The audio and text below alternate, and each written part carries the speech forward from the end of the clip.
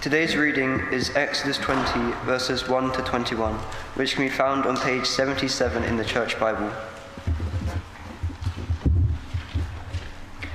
And God spoke all these words, I am the Lord your God, who brought you out of Egypt, out of the land of slavery. You shall have no other gods before me. You shall not make for yourself an image in the form of anything in heaven above, or on earth beneath, or in the waters below. You shall not bow down to them or worship them.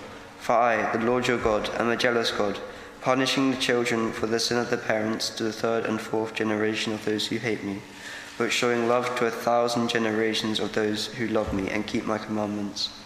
You shall not misuse the name of the Lord your God, for the Lord will not hold anyone guiltless who misuses his name. Remember the Sabbath day by keeping it holy. 6 days you shall labor and do all your work, but the seventh day is the Sabbath to the Lord your God. On it you shall not do any work, neither you, nor your son or daughter, nor your male or female servant, nor your animals, nor any foreigner residing in your towns. For in 6 days the Lord made the heavens and the earth, the sea and all that is in them. But he rested on the seventh day. Therefore the Lord blessed the Sabbath day and made it holy. Honor your father and mother, so you may live longer in the land your Lord your God has given you. You shall not murder. You shall not commit adultery. You shall not steal. You shall not give false testimony against your neighbor. You shall not covet your neighbor's house. You shall not covet your neighbor's wife, nor his male or female servant, his ox or his donkey, or anything that belongs to your neighbor. When the people saw the thunder and lightning, and heard the trumpet, and saw the mountain in smoke, they trembled in fear. They stayed at a distance and said to Moses, Speak to us yourself, and we will listen. But do not let God speak to us, or we will die. Moses said to the people, Do not be afraid. God has come to test you, so that the fear of God will be with you to keep you from sinning. The people remained at a distance while Moses approached the thick darkness where God was. This is the word of the Lord. Thanks be to God.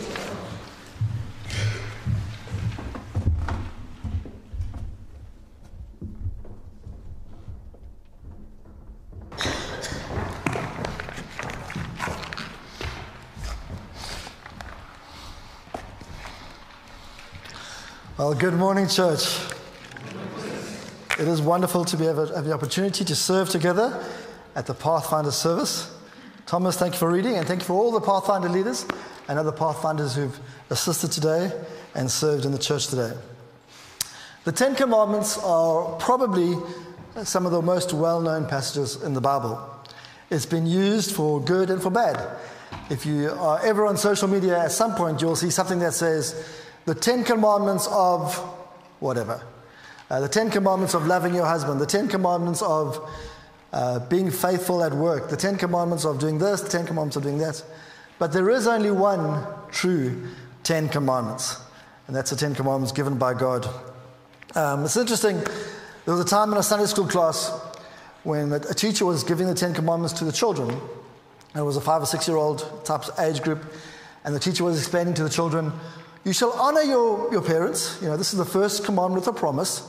And this teaches us how we should respond to our parents. And all the children said, that's fantastic. And then the teacher said, do you think there's any commandment that teaches us how to relate to our brothers and sisters? And one little boy puts up his hand and he says, thou shalt not kill. 10 Commandments have been used all the time. Today in the service, you're not going to look too much at the 10 Commandments, you're going to look a little bit at them, but we're going to look at this passage in 3 different parts. We're going to look at the section before the 10 Commandments, we'll look at the 10 Commandments, and we'll look at the section after the 10 Commandments. I will remind you that this is an all-age service, and so there are children in the service, and so I'll use words that are easier to understand sometimes, but the content will still be able to be understood by both children and adults. So that's what we're looking forward to. Let's pray. Father, as we come into your presence, we know that your word is true and good. We thank you for your word, and we thank you as we hear from your word now, that you would speak through me, through your word, through your spirit to each one of us. We pray that what I say would pass away, but your word would not pass away. In Jesus' name, amen. So, when we begin to look at this passage on the 10 Commandments, it starts off with verses 1 and 2. I need to keep pressing this the section before the Ten Commandments. Okay, it starts with verse 1 and 2, and these verses tell us that this passage is actually talking about an agreement that God is making with the people of Israel. So it tells us that there are people involved and how they are related to each other. So verses 1 and 2 says, "And God spoke all these words, I am the Lord your God, who brought you out of Egypt, out of the land of slavery." So we see here that it is God who's creating this agreement, and He is the God of Israel. Not just of Israel, but of each Israelite individually. I am the Lord your God. He has taken them out of Egypt, and He has put them in this place. Now, what's really amazing about this is that this God that is spoken about here, the Bible tells us He's the same God yesterday, today, and forever. He is the same God in the Old Testament as in the New Testament. This God who is in this passage is the God that we serve and we love in the New Testament. And these two verses tell us the good news about what God does. In this passage, He is talking to the Israelites, and He says, I have taken you out of slavery to Egypt and brought you to this mountain. I have delivered you. I have saved you from those people. And the same way today, we too have been slaves. We've been slaves to the things that we do wrong. Our very nature wants us to do wrong things against God. And God says, I want to be your God who brings you out of that slavery and makes an agreement with you. So like in the Old Testament, in this book in Exodus, God is taking the people away from their sin, away from their slavery. He wants to do the same thing for us. He wants to make an agreement with us. And the amazing thing is, the Bible promises us that the agreement He has with us is new and better. He's promised a greater thing for us. It's fantastic, when I look at this passage, and as we were going through the book of Exodus, we've now got to Exodus chapter 20. We've gone through 19 chapters explaining how God heard the cries of Israel, how God created a deliverer, how God saved that deliverer when everybody else was dying.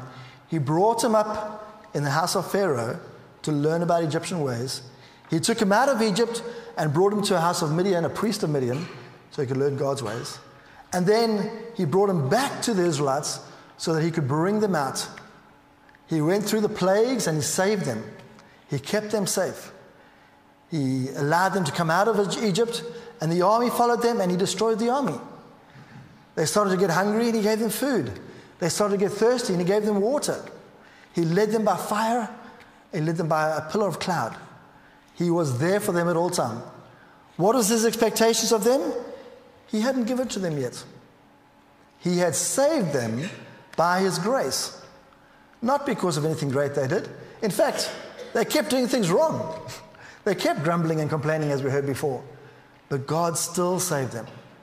And that's the amazing thing about our God today, that He saves us. Doesn't matter about our situation.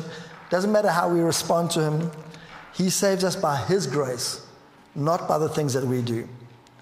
He brings us into His family, and then He allows His word to teach us how to live. So, 10 Commandments. Very simple. I'm going to ask you to do the same thing Jen asked you to do earlier, which is not what we always do in church, but to close your Bibles. And I've asked Grace, going to come forward, and Grace is going to grab the box of chocolates and Haribos from Amanda. And sorry if you're at home, you're not going to get any chocolates today. There's lots of chocolates being handed out. I really wish you could have been here. But I'm going to see who can tell me one of the 10 Commandments. It doesn't matter if you don't know them. We have just read them, so you might have a good idea of some of them. But if we're going to see that as a church, we can find all 10. So who can tell me the first one? Lachlan.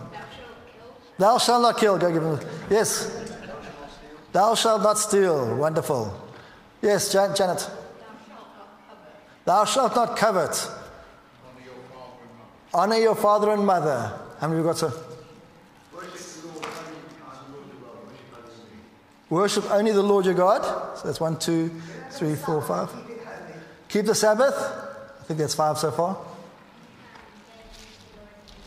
Don't take the Lord's name in vain.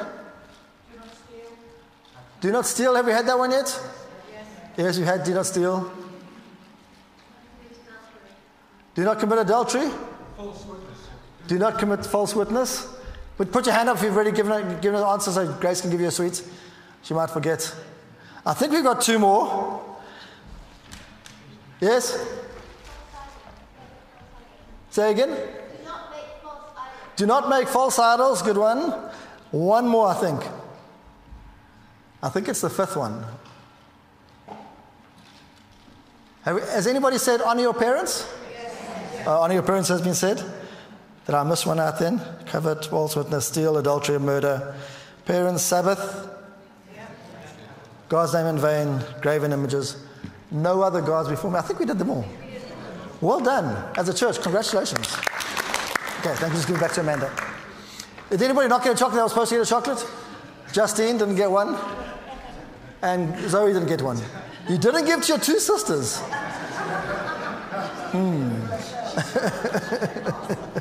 So, the 10 Commandments. So these ones have been taught over the years, in fact, over thousands of years, to Jewish people and Christian people through the ages. They've been memorized as part of Sunday school classes, confirmation classes, baptism classes, catechisms, and Christian classes, Jewish classes. And I think they're very, very important. I think they definitely should be applied in our lives. In fact, Jesus thought about it, and he summed up the 10 Commandments in these words. He said, love the Lord your God with all your heart, with all your soul, with all your mind. This is the first and greatest commandment. And the second is like it. Love your neighbor as yourself. All the law and the prophets hang on these 2 commandments. You just wait for Gracie to finish off there. She's looking a little bit like she wants to take one as well.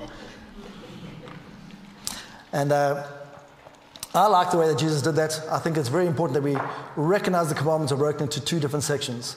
And often these commandments are broken into 4 commandments to love God and 6 commandments to love other people. But I've done it slightly different. And so I've done 5 commandments to love God and 5 commandments to love your neighbor. And I really do that because I think the 5th commandment on your parents shows us that by honoring your parents, you honor God. So that's the 10 commandments. And I'm going to do those 10 commandments in our all-age slots from now till Easter. So we're not going to go too much into all of them in case you've got so many questions about 1 or 2 of those commandments.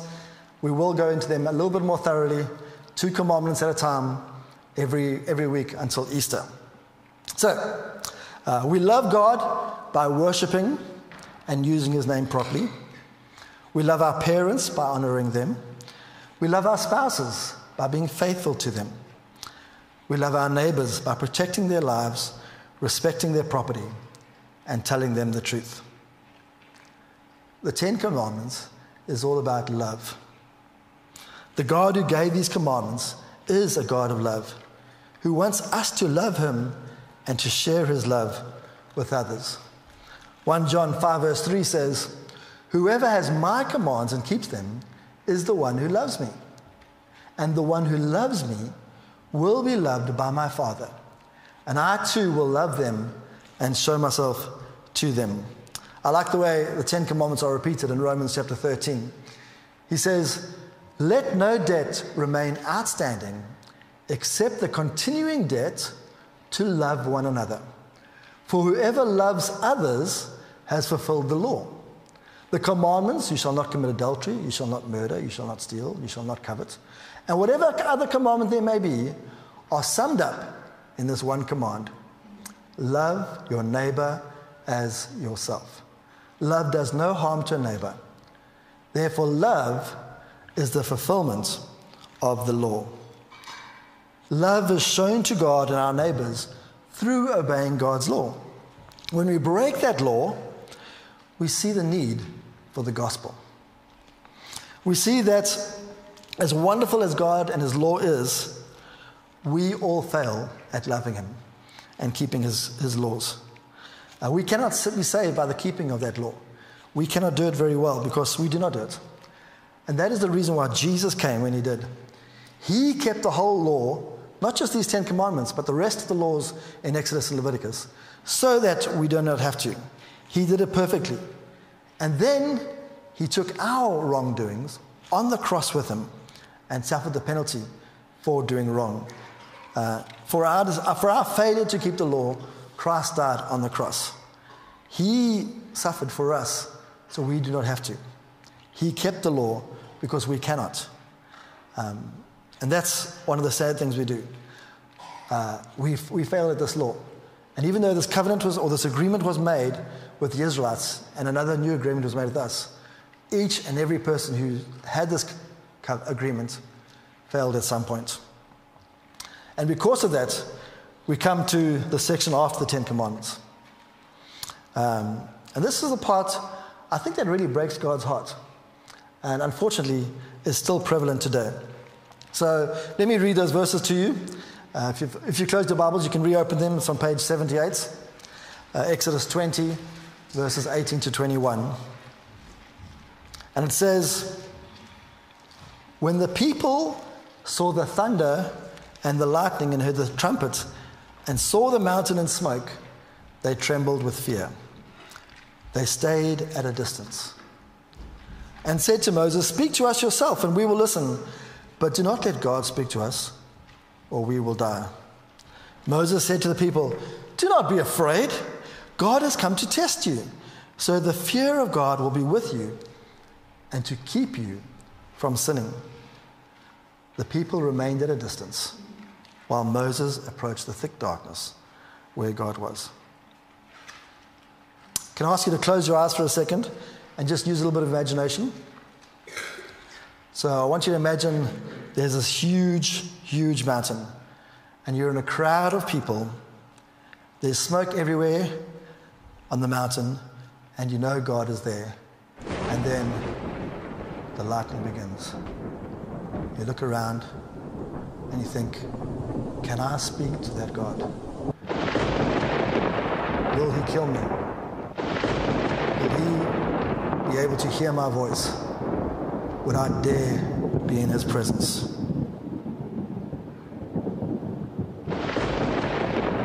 I'm scared.